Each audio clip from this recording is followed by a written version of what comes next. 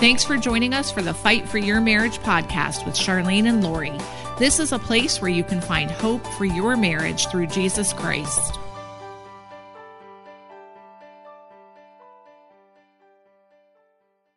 Hey, it's Lori. I'm so glad that you're joining us today for another episode of the Fight for Your Marriage podcast.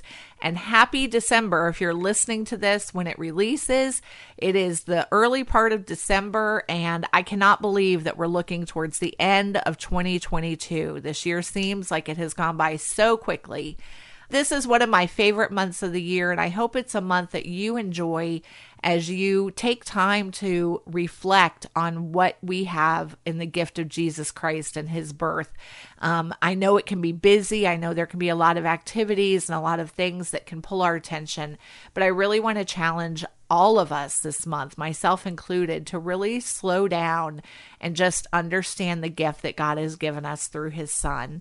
This month is also one of my favorites because it's a month where we play our top podcast from the year.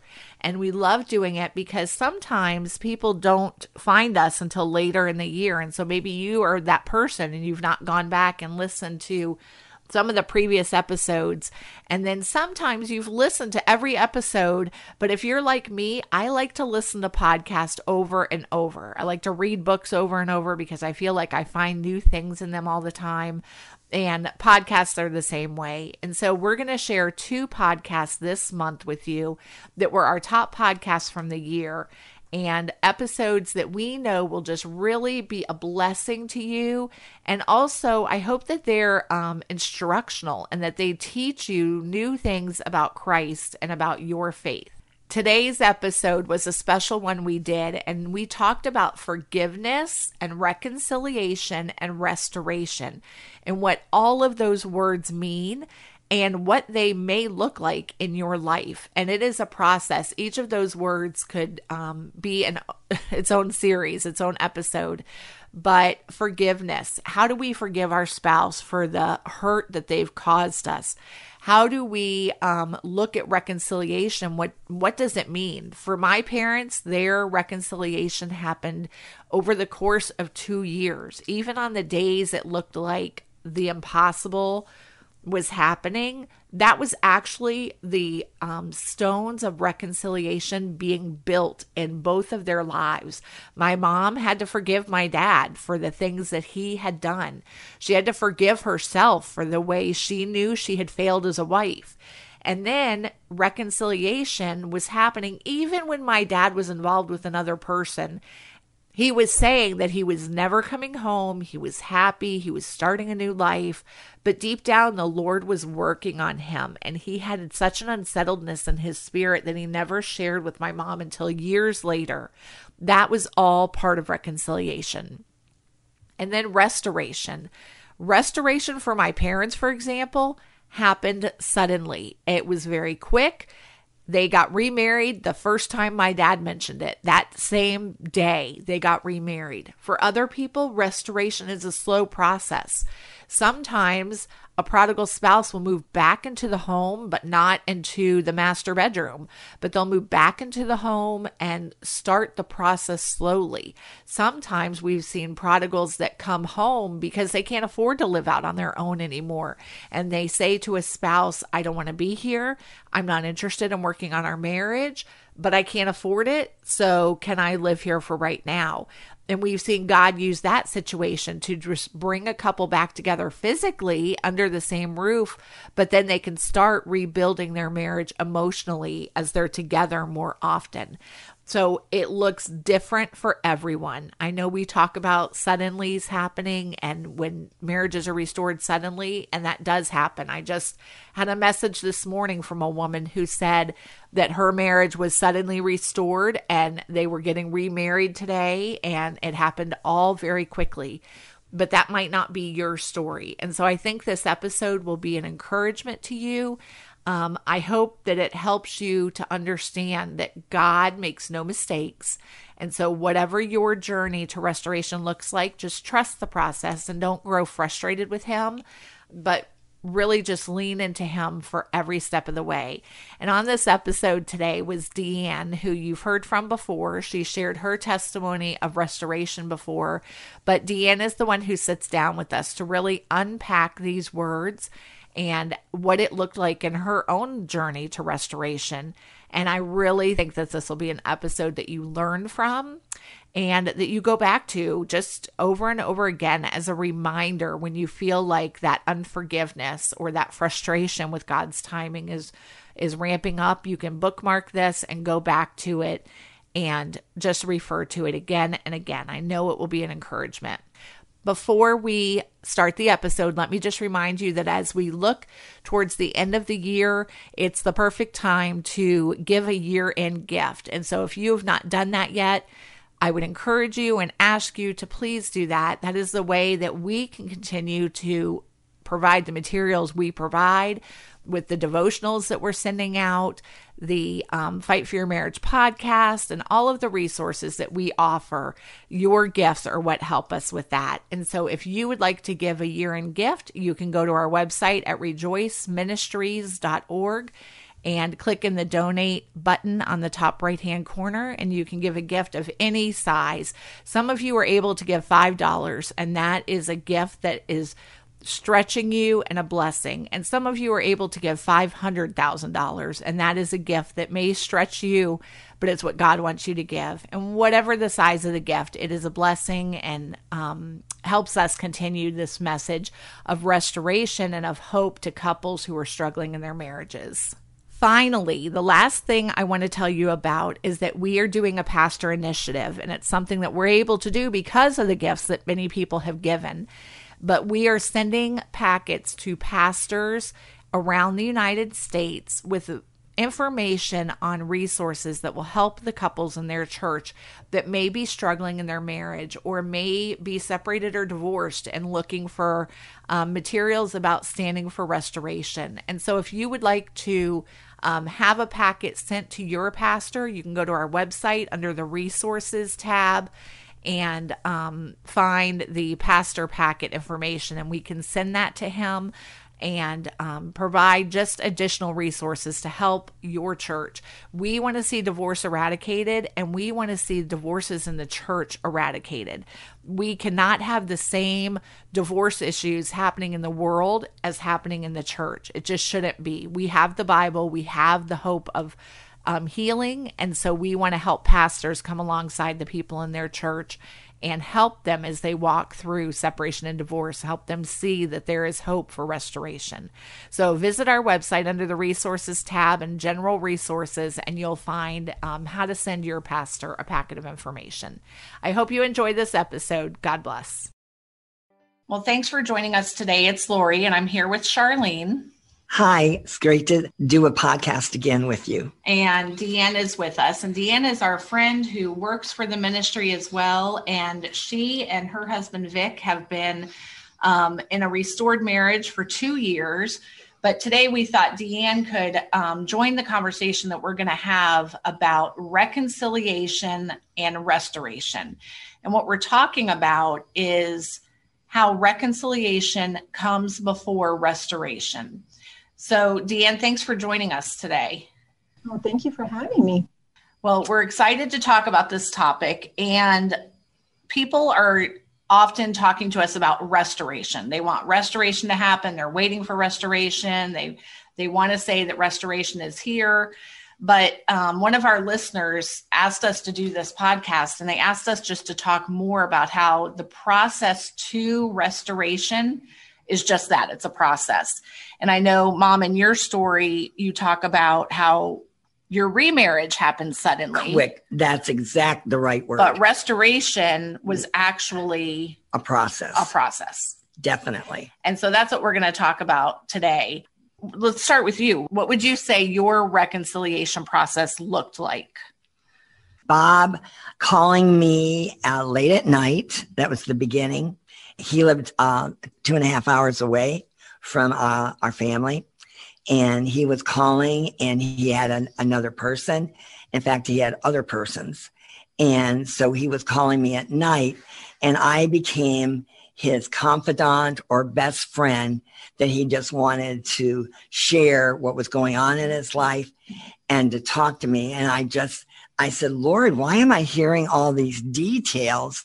And why do I have to hear about this? And he says, because he needs to talk to a friend. He needs to share what's going on in his life. And you're his best friend. And this is going to be the process of restoration. Because I could talk to him, forgive him, and just be able to know how to pray specifically for him, because I knew what was going on in his life. And it was just a blessing, not to condemn him, not to lecture him, but the Lord was opening up a window into his life that I would have never had if he hadn't used me as a confidant and as a friend. And that's what I want to encourage you all to be open for little instances where they call you up and ask about the basketball game, and use that as a praise report that you're having any communication. So you started to see a friendship forming first. Deanne, in your life, what happened with your period of reconciliation with your husband, and how long did that period last in your life? With Vic and I, he would come to the same church that our children and I attended at times. And I found myself, as the Lord was nudging me, I had been praying for him for a long time, but I found the Lord was nudging me to go sit closer to him, because he was an usher at times, and he had his mom who was had illness. So I found myself sitting closer to him. I found myself offering to help with my mother-in-law. And so little by little, there was just more interaction in that way. And I just kind of let the Lord lead that, because that wasn't what I pictured. Like most of us don't picture, just something small like that.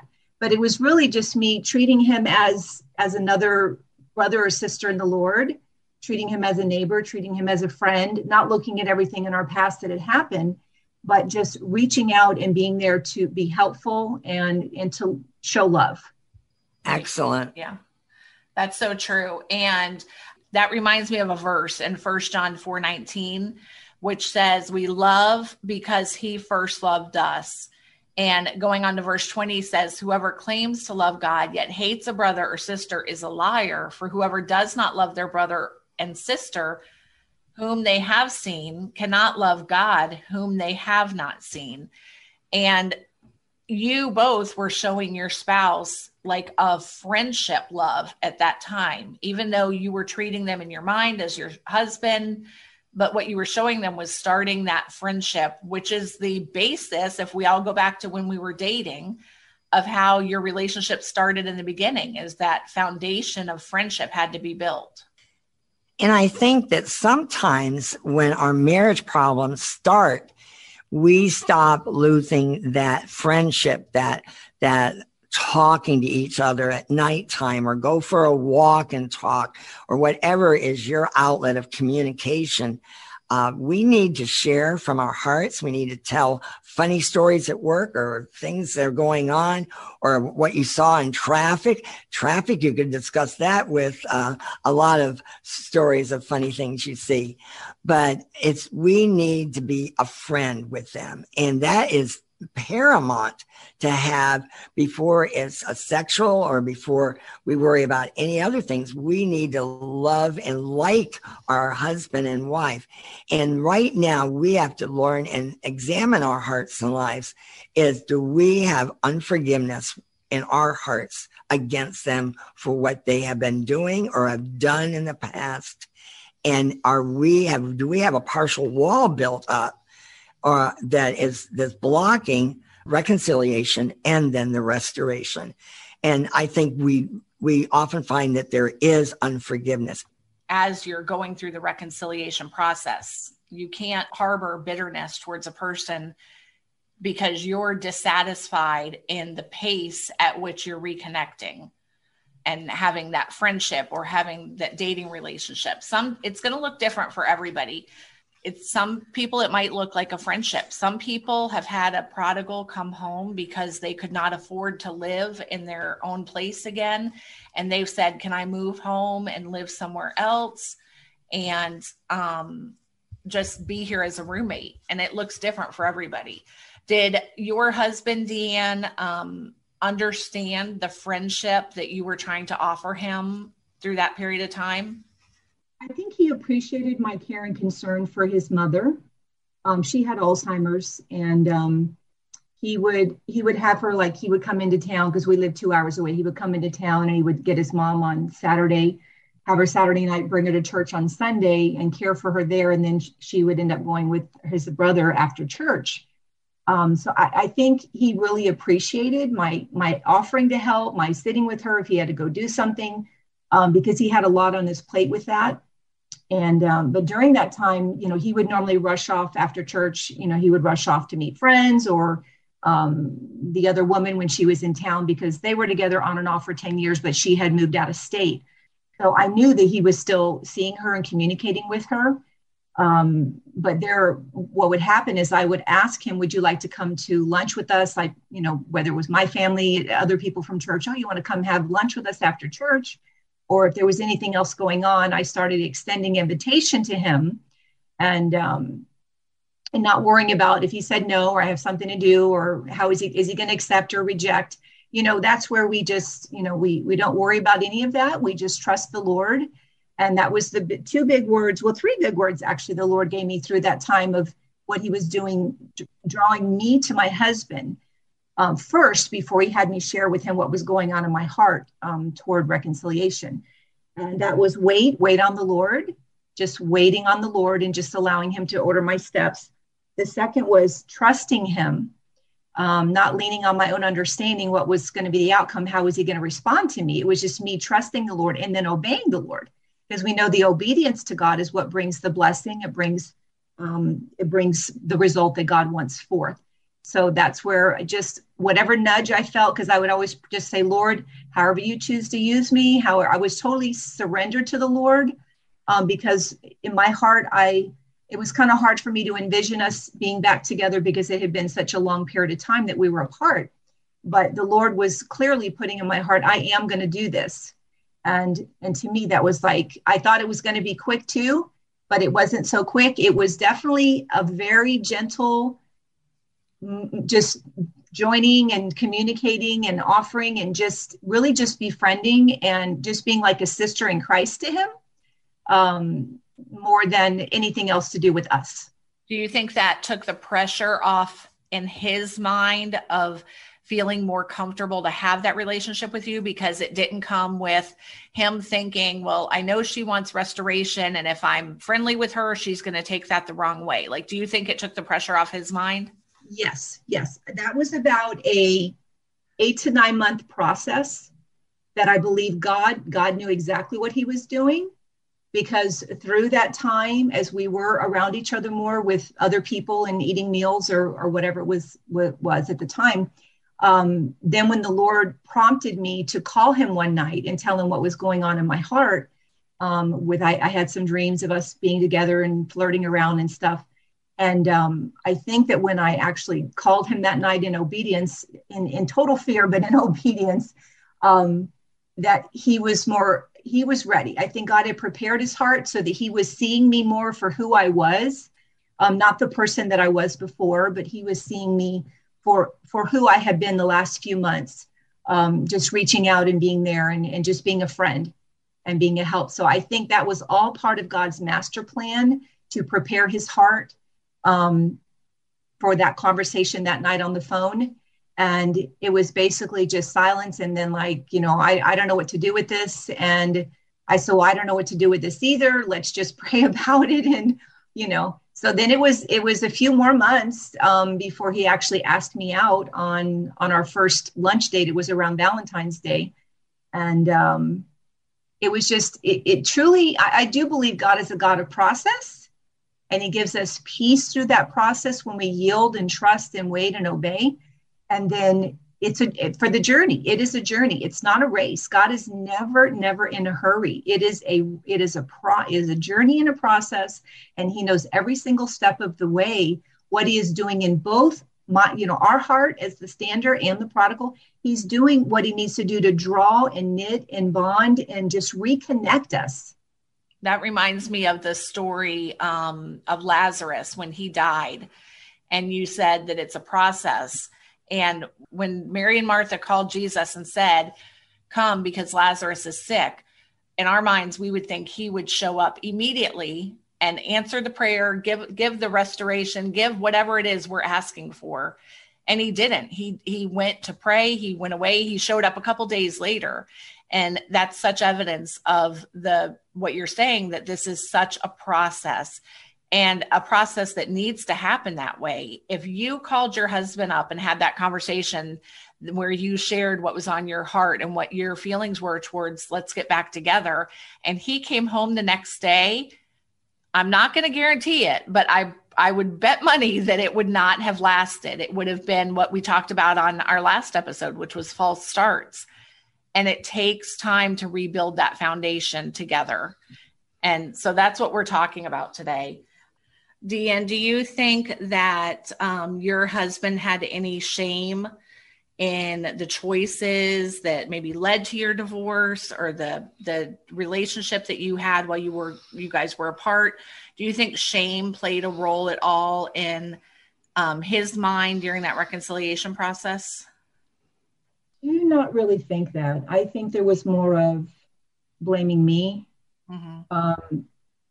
We both had our faults in the marriage, but the final breakup, like Charlene was, my heart was cold and I don't want to do this anymore. I don't want to try. I don't want to go to counseling.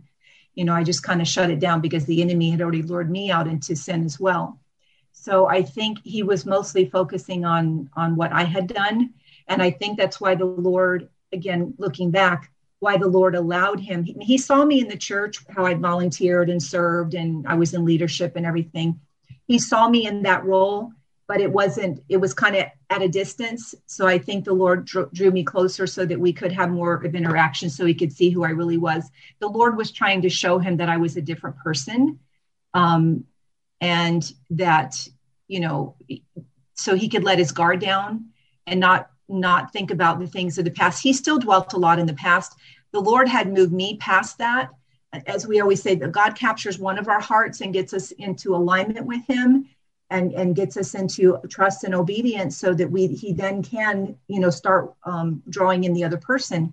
So I was at the point, I had forgiven him. I understood what my wrong, and I was praying for him.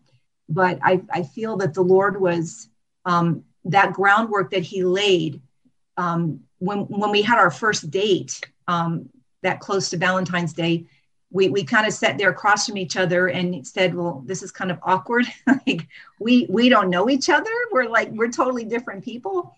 So whether it's 2 years, 10 years, 15 years, I mean, you probably have grown apart from your spouse and not being directly connected to them. So you really do have to kind of get to know each other. And I think most of us, especially women, but any stander, I think we want to kind of discuss and resolve and start talking about things of the past. And we did not do that. The Lord just did not allow that, because it is not going to help anything. So we basically just kind of moved forward. There was the right time that subjects would come up, whether I brought something up or he brought something up. And, it was kind of like a sore spot, and it's a hump you have to get over. And I think that that's where we need to just let those things unfold naturally and not try to force a conversation or force accountability or a repentance or a remorse, from our spouse. I did repent before him, whatever. I'm not that same person that I was. I'm not that woman. I am different. You see my love for the Lord, that I want to honor God. I don't want to make those same mistakes that I made in the past. So get to know me for who I am now. And I think when I minister to the Sanders when I'm talking and praying, I do tell them, just allow them to see you. You don't have to talk about anything of the past. Allow them to just see who you are now, the person you are now. And that's what's going to draw them to you. As you choose to honor the Lord in all that you say and do, and that was a cry in my heart, Lord, help me honor you in all I say, do, think, and feel. I just want to represent Christ. I want to, this was to everybody, but especially to my spouse.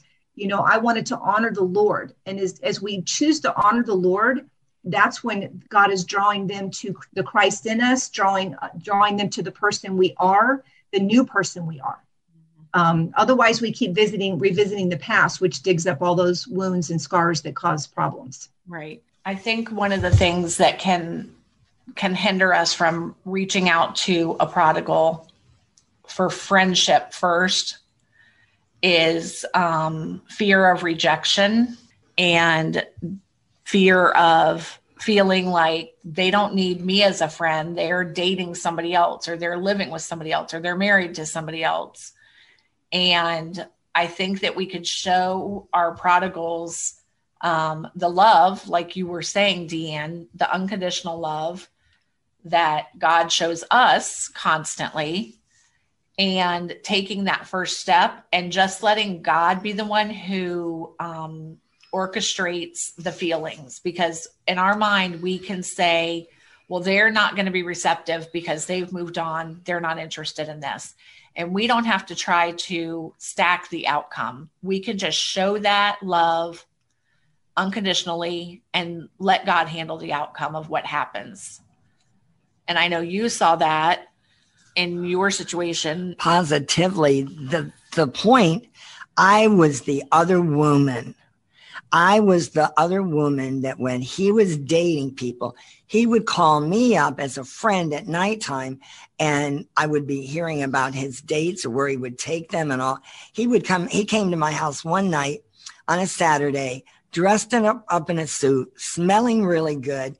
And I'm thinking, and I thought he was coming in to visit me. And he goes, oh no, I've got so-and-so in the car. I'm taking her to a concert tonight. And I dropped my jaw and thinking he came to give me a check that he needed to pay me. And I was stunned that he did it at the time that he's out with the other person. And that was like a sword going through my heart. The devil wanted to use that to torment me and to want to give up. This is never going to change, never going to work. And I had to really cry out. And that was a night of prayer and fasting that night that I was on my face saying, okay, Lord, they're out. Here am I. Restore and resurrect our marriage and have him see her as a counterfeit. And it worked because God answers our prayers in his perfect time. Right. You have to be obedient in the process and let him work out the details of the outcome. One testimony that I wanted to share is from Missy, who you all probably have heard their testimony from Greg and Missy. And if you haven't, we'll link it at the bottom. But Missy went through a stage of reconciliation before restoration. In fact, she was one that when her husband Greg came home, he wasn't coming home out of obedience to Christ. He wasn't coming home out of love for her. He was coming home out of necessity. And God quickly turned that around in their family. But we asked her about this, and she said, I look back now and see that the first visit on Christmas Day, Greg walking over and popping his head in the door at our neighbor's house while we were there having dinner, his acceptance to attend my baptism, they were all very short false starts, but more of testing the water, like when you stick your hand in the shower to see if the temperature is correct. How is your temperature? Your spouse is going to follow yours. They control the knob with the help of the Holy Spirit. Now I look back and see that when I was no longer just dropping and crying and hiding from the world, the tide started to turn.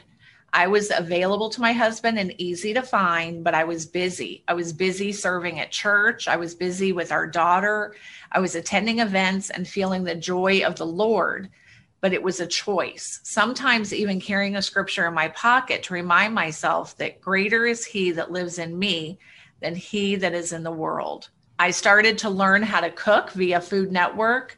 Then I prepared dinners at our home and invited him over. He came to dinners at our home and sat at his seat at the table. I treated him as if nothing was wrong, but as if he lived there, he was the head and he was welcome. He went on a big vacation with myself and my parents, and I was shocked he accepted. And it was a wonderful 7 days. Some moments were odd and uncomfortable and not glorious, but it was bathed in prayer and smiles. I was shocked when after our trip, I received the divorce papers a few weeks later. I was thinking, God, what are you doing? But that's when the tide really did turn. There was more dinners at home together, more events attended, and finally, my suddenly. A random day when Greg called and asked if we could talk, and then asked if he could move home into our spare bedroom. Of course he could. That's why I was standing. He didn't want our marriage. He just needed a place to live and a home. And we had a home. It was ready. And that was the start of what God was doing. And that's such a prime example of how this process goes for so many people, that there's, I guess you would call it hills and valleys of restoration, of hope, of good days, and then a valley of a bad day. Because I know after Missy got those divorce papers, she was shocked, thinking that we just had this glorious 7-day vacation as a family and we're ready to move forward and everything was great. And he filed divorce papers after that. And so we just want you to understand, don't be surprised at what God's doing and the things that are happening, and trust him through the process. Missy had to forgive her husband enough that she would walk and react all the time he's coming and going and doing what he's doing. Even when he moved in there, it still wasn't it was in the process. He didn't think it was in the process. Right. He wanted a room. That's all he wanted.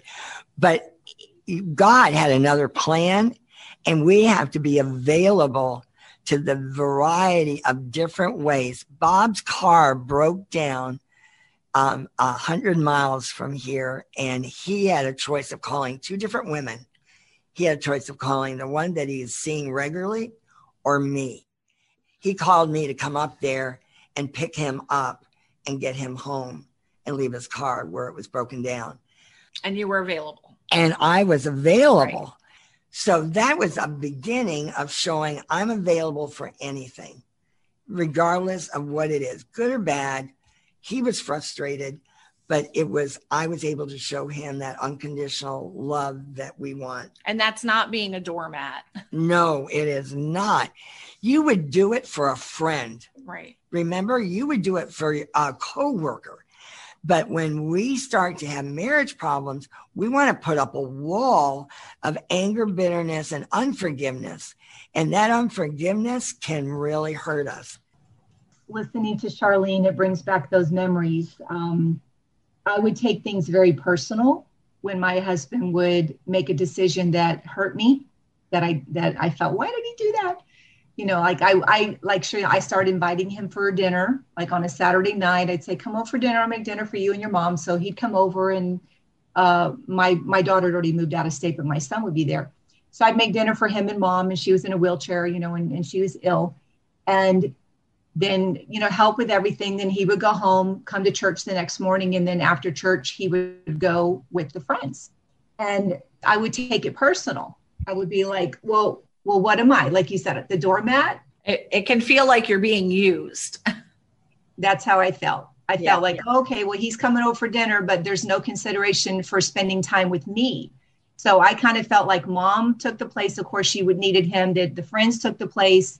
And then he would go back down, back up to his house on Monday morning. So but that's where the Lord was teaching me. I had to deny my flesh. And one of my scriptures I looked up, which I think applies, is Galatians 2:20. I have been crucified with Christ. It is no longer I who live, but Christ who lives in me. And that's what the Lord was saying. You know, you're representing Christ. You are my vessel right now to show love, to show light, to show, you know, my goodness. And he told me that I was to serve him and serve his mother. And it wasn't about me at that time, like what I wanted, what I desired, what I needed, you know, from my husband after all those years of being without him. And so that's where the Lord told me, don't take it personal.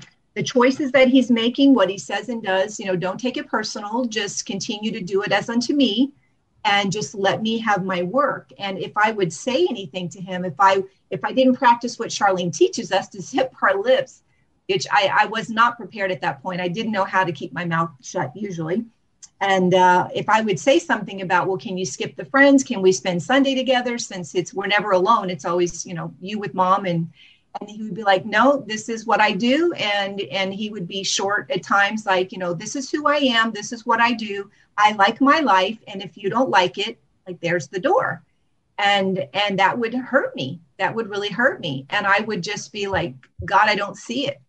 I don't see how this is ever going to work. I don't see how you're ever going to separate from him, from the, the friendship and his routine and his plans. He's been doing this many, many years without me. And then the enemy creeps in and he wants you to think like, well, you're not enough. You're not good enough. You're not going to live up to the expectations. It's never going to change. And that's when discouragement comes, deception, weariness, And the Lord taught me through that to, instead of worry, worship. Instead of growing weary, worship. That we just have to keep that intimacy and that connection with the Lord. That, like God says, my prayer was, Lord, mold me, shape me, mold me into the woman that my husband loves, misses, and wants to come home to. That I can't make him want to spend time with me over anything else in his life. So I just started praying, Lord, make me that woman that he desires, that he has, enjoys being around, that he wants to spend time with, that he has love and passion and desire for. And God put in my heart for me to be fun loving and lighthearted. Right. And I'm like, how, Lord, how do I do this? Because I was more of a serious person. I was always more of a, I was so on fire for God that I would talk about the Bible a lot. I would talk about things in the church, and he wasn't there. He wasn't there. He didn't want to talk about all that stuff. So the Lord, I said, just teach me, Lord, teach me to be fun loving and lighthearted. Teach me just to have a good time when I'm around him, and just be friends and not expect anything more. And God told me that, don't expect, because right now he's not capable of giving it to you.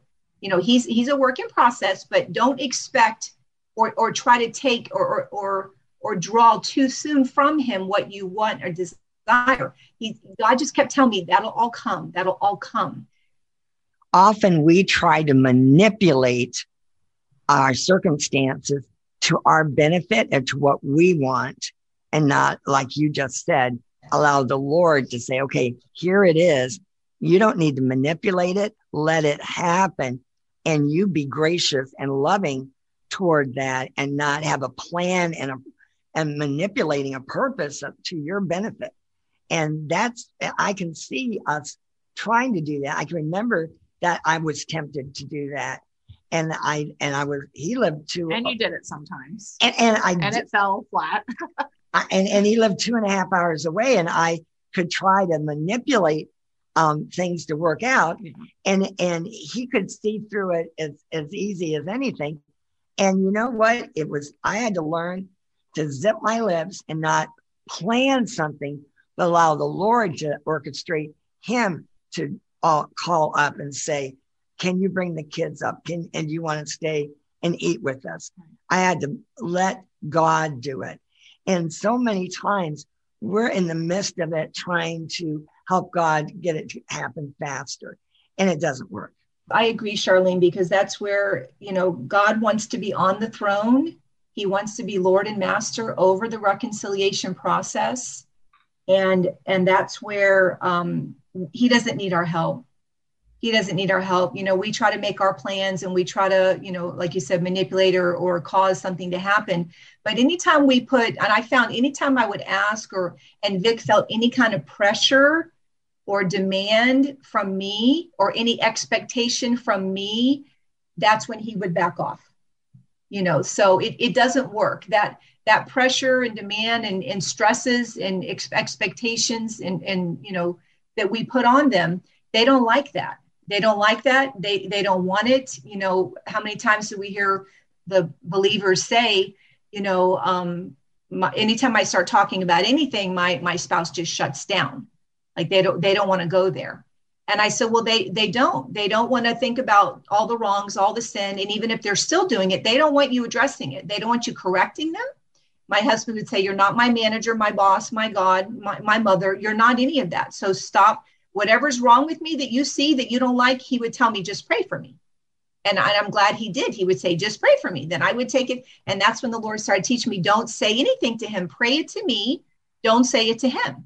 And that way we have to look to the Lord as our husband, as our father, as our everything. We have to give it all to the Lord and let him be on the throne and let him be in control, because we absolutely have no control through the process other than one day at a time saying, Lord, you show me what I'm supposed to say, what I'm supposed to do. Help me represent Christ, help me reflect, love, help me reflect forgiveness, help me just to look forward and not look back. And, forgetting, forget, and let the past be the past. That's the way it has to be. Right. And there's time as the reconciliation develops into restoration where you're going to have a more concerted effort to have the discussions that need to happen, and getting back when we're going towards restoration. And now we're getting where we're going to be under one roof, and we need to talk about other relationships and how we need to sever those. And we need to talk about, if there's any addictions, how that's going to be handled, things like that. But through this reconciliation process, you keep hearing it over and over again today. It is a slow building of a foundation based on Jesus and friendship and unconditional love, which is what we should honestly be giving to everybody around us. Unfortunately, we give our family and our spouses oftentimes the short end of the stick. We can be kind to people at work and long suffering with them and patient with, people that are at church with us that we're serving with. But then we get home and we're snapping at our spouse and our kids. And so through that reconciliation process, you're just showing that unconditional love and grace through it.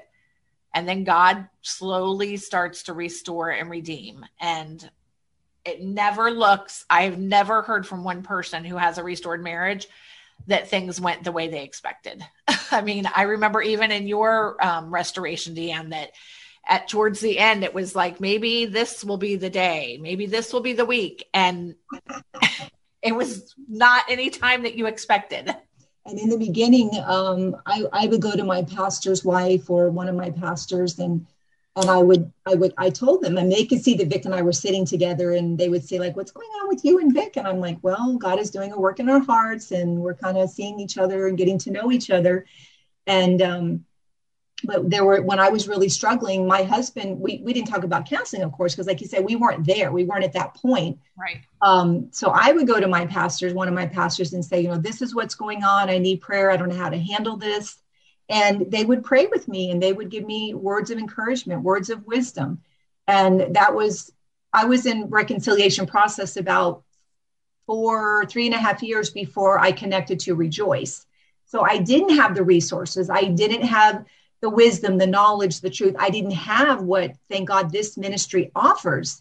And I just kept crying out to the Lord, because I'm like, God, I don't know how to do this. Like, we are failing miserably in trying to reconnect. And that's when, through my daughter, I found Rejoice and started attending and coming and listening and reading all the resources. And that's when God started transforming and renewing my mind.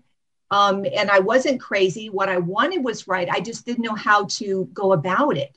I didn't know how to let go and let God. I didn't know how to zip my lips. I didn't know how to not put the pressure on my husband to make me happy, to fulfill me, to satisfy me, to meet my needs. And that's not what they're there for. That is not even what a marriage is about. We have to be whole in ourselves and look to the Lord to do those things for us. And as each one does that, then we come together as two whole people, and then we serve one another and we pour out on one another. And that's where, God's ways and thoughts, they're not ours. They're so far above ours. We can't reason it with our own, natural mind. So it is, he is a perfect Father. And when we set our mind on him, he gives us perfect peace. He's holy. He's faithful. He is God alone and none compared to him. So I found that when I would go to people and ask for their advice, it didn't line up with God's word. And it was worldly advice. It wasn't the word advice. So that's where I had to step back and just really let it be between God and I. And I do share with a lot of people that I pray with when they say, well, like their children are rejecting the spouse because the spouse hasn't repented. They're not remorseful. They're not accepting any accountability, for what they've done. They're showing, and I said, well, really, it's not the child's place or our place to demand that. We can't demand the repentance or remorse, come back and ask for forgiveness and admit that you were wrong and how you've harmed the family and everything you've done. I said, it's not our place to do that.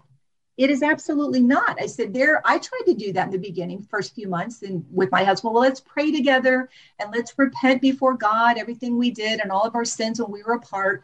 And that way we're clean and we can start fresh. And I had already done that, but I wanted to do it with him. And he said, I don't want to do that.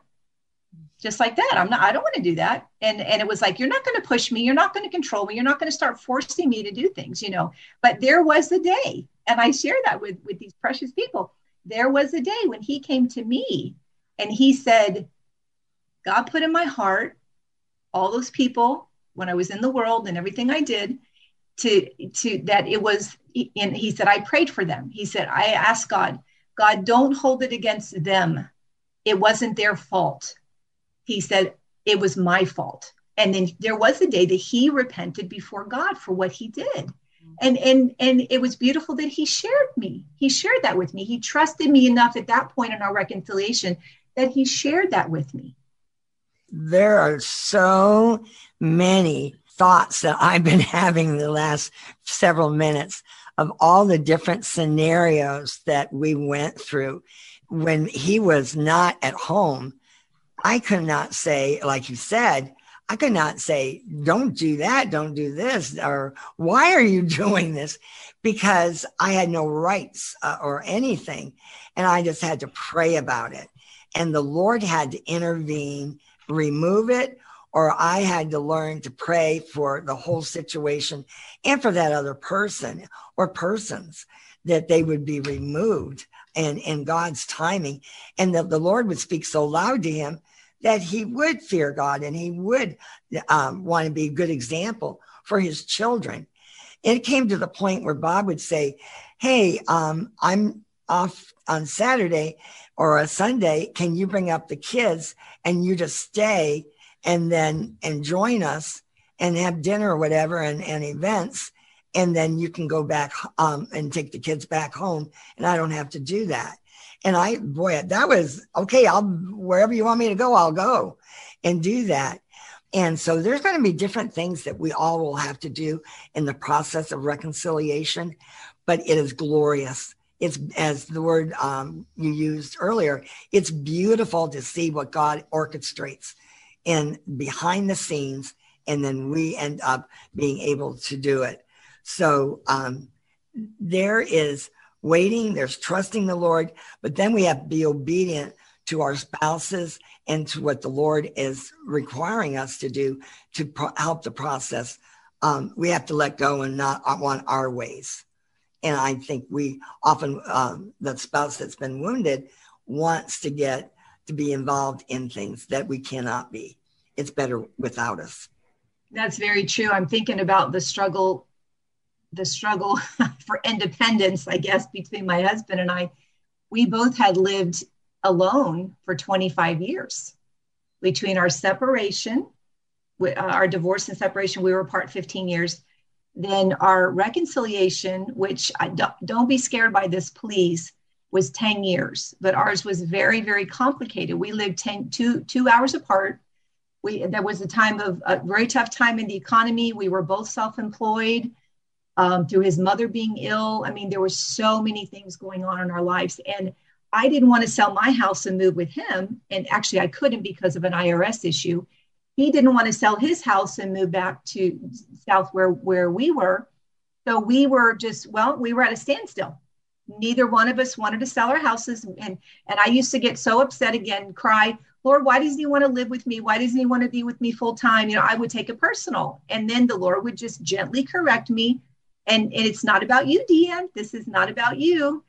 And so at the point that my husband proposed, about 9.5 years into our reconciliation, proposed and we got engaged, And that's when the Lord very specifically told me, you're going to sell your house and move with him. And I was not happy about that, but I had to obey and trust the Lord and obey.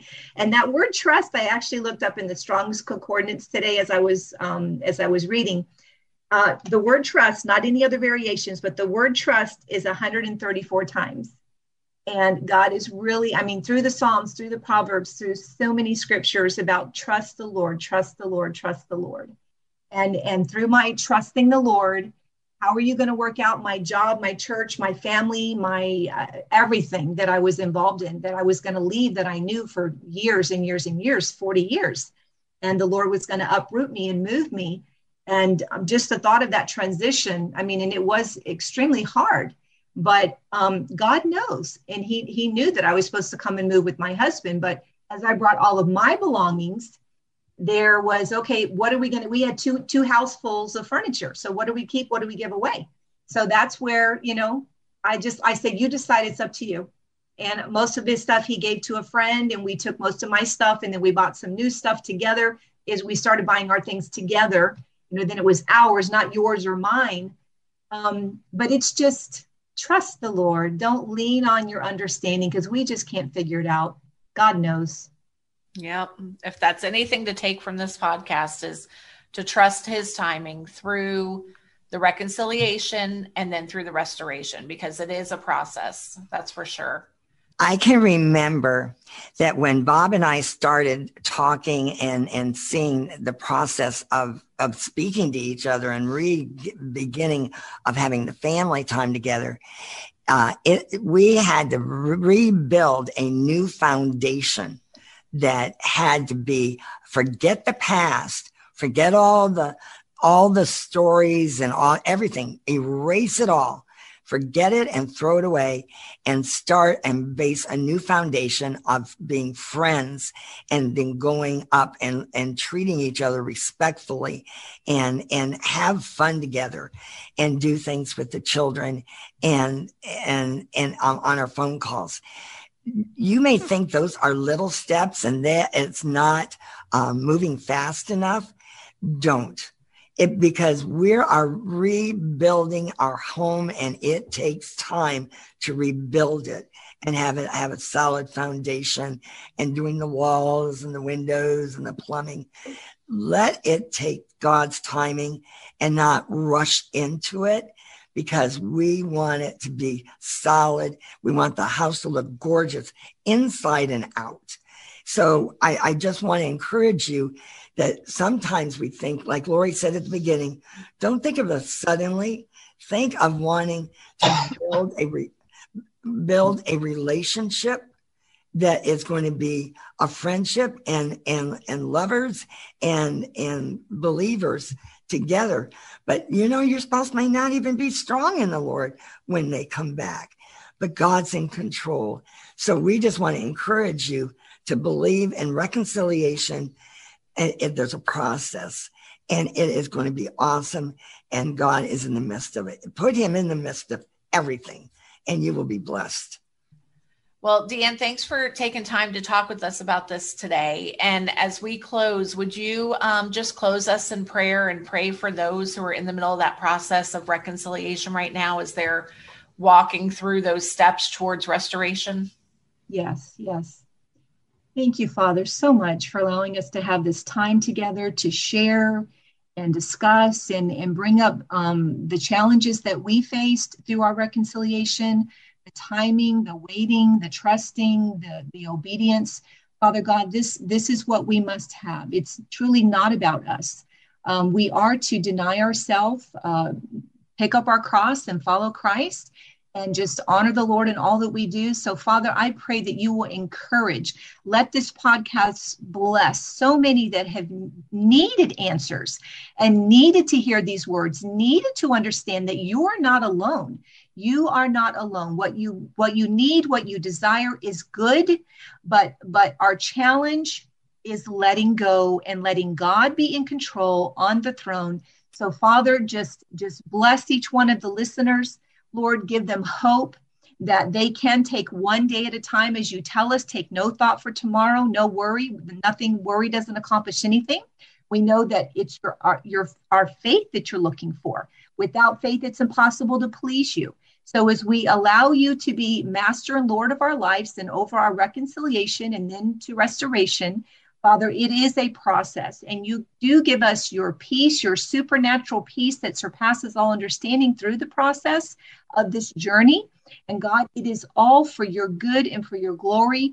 Lord, you don't want anything to happen prematurely out of your timing, because then there's going to be more complications and it could not turn out well. We know there are those false starts, but Lord, you would rather not have those false starts happen. You would rather have just the building of the friendship. And Lord, those that have said and may say now, you hear them to say, I don't want to be friends. I don't want to just be their friend. I don't want to just act like everything's okay and what they're doing is okay. Father, give them a peace to know it is okay. And you do want them to be. We have to be friends before we can move forward in healing and in anything more. There has to be the building of the foundation of the friendship, just the learning to be kind and respect one another as we would treat any other person, treat each other that way. And Father, as you do that, we're showing each other who we are, our personalities. We're just drawing close and enjoying have that, again, like the Lord told me, fun-loving and lighthearted. So Father, we just thank you. We thank you that you are holy, that you are perfect, you are righteous, you are good. You really know what you're doing, God. You know what you're doing and we don't know. So help us just to release everything to you, every care and every concern, release it to you daily and just say, Lord, you order my steps and direct my path, and you show me what you would have me say and do one day at a time, that I wouldn't have to figure it out, but come to you with childlike faith and just say, here I am, Lord, have your way. We pray all of this in Jesus' mighty name. Amen. Thanks for joining us today, Deanne. We appreciate it. Thank you for having me. If we can help you in any way, we invite you to visit the website of Rejoice Marriage Ministries at www.rejoiceministries.org. Thanks for joining us today as we proclaim that God heals hurting marriages.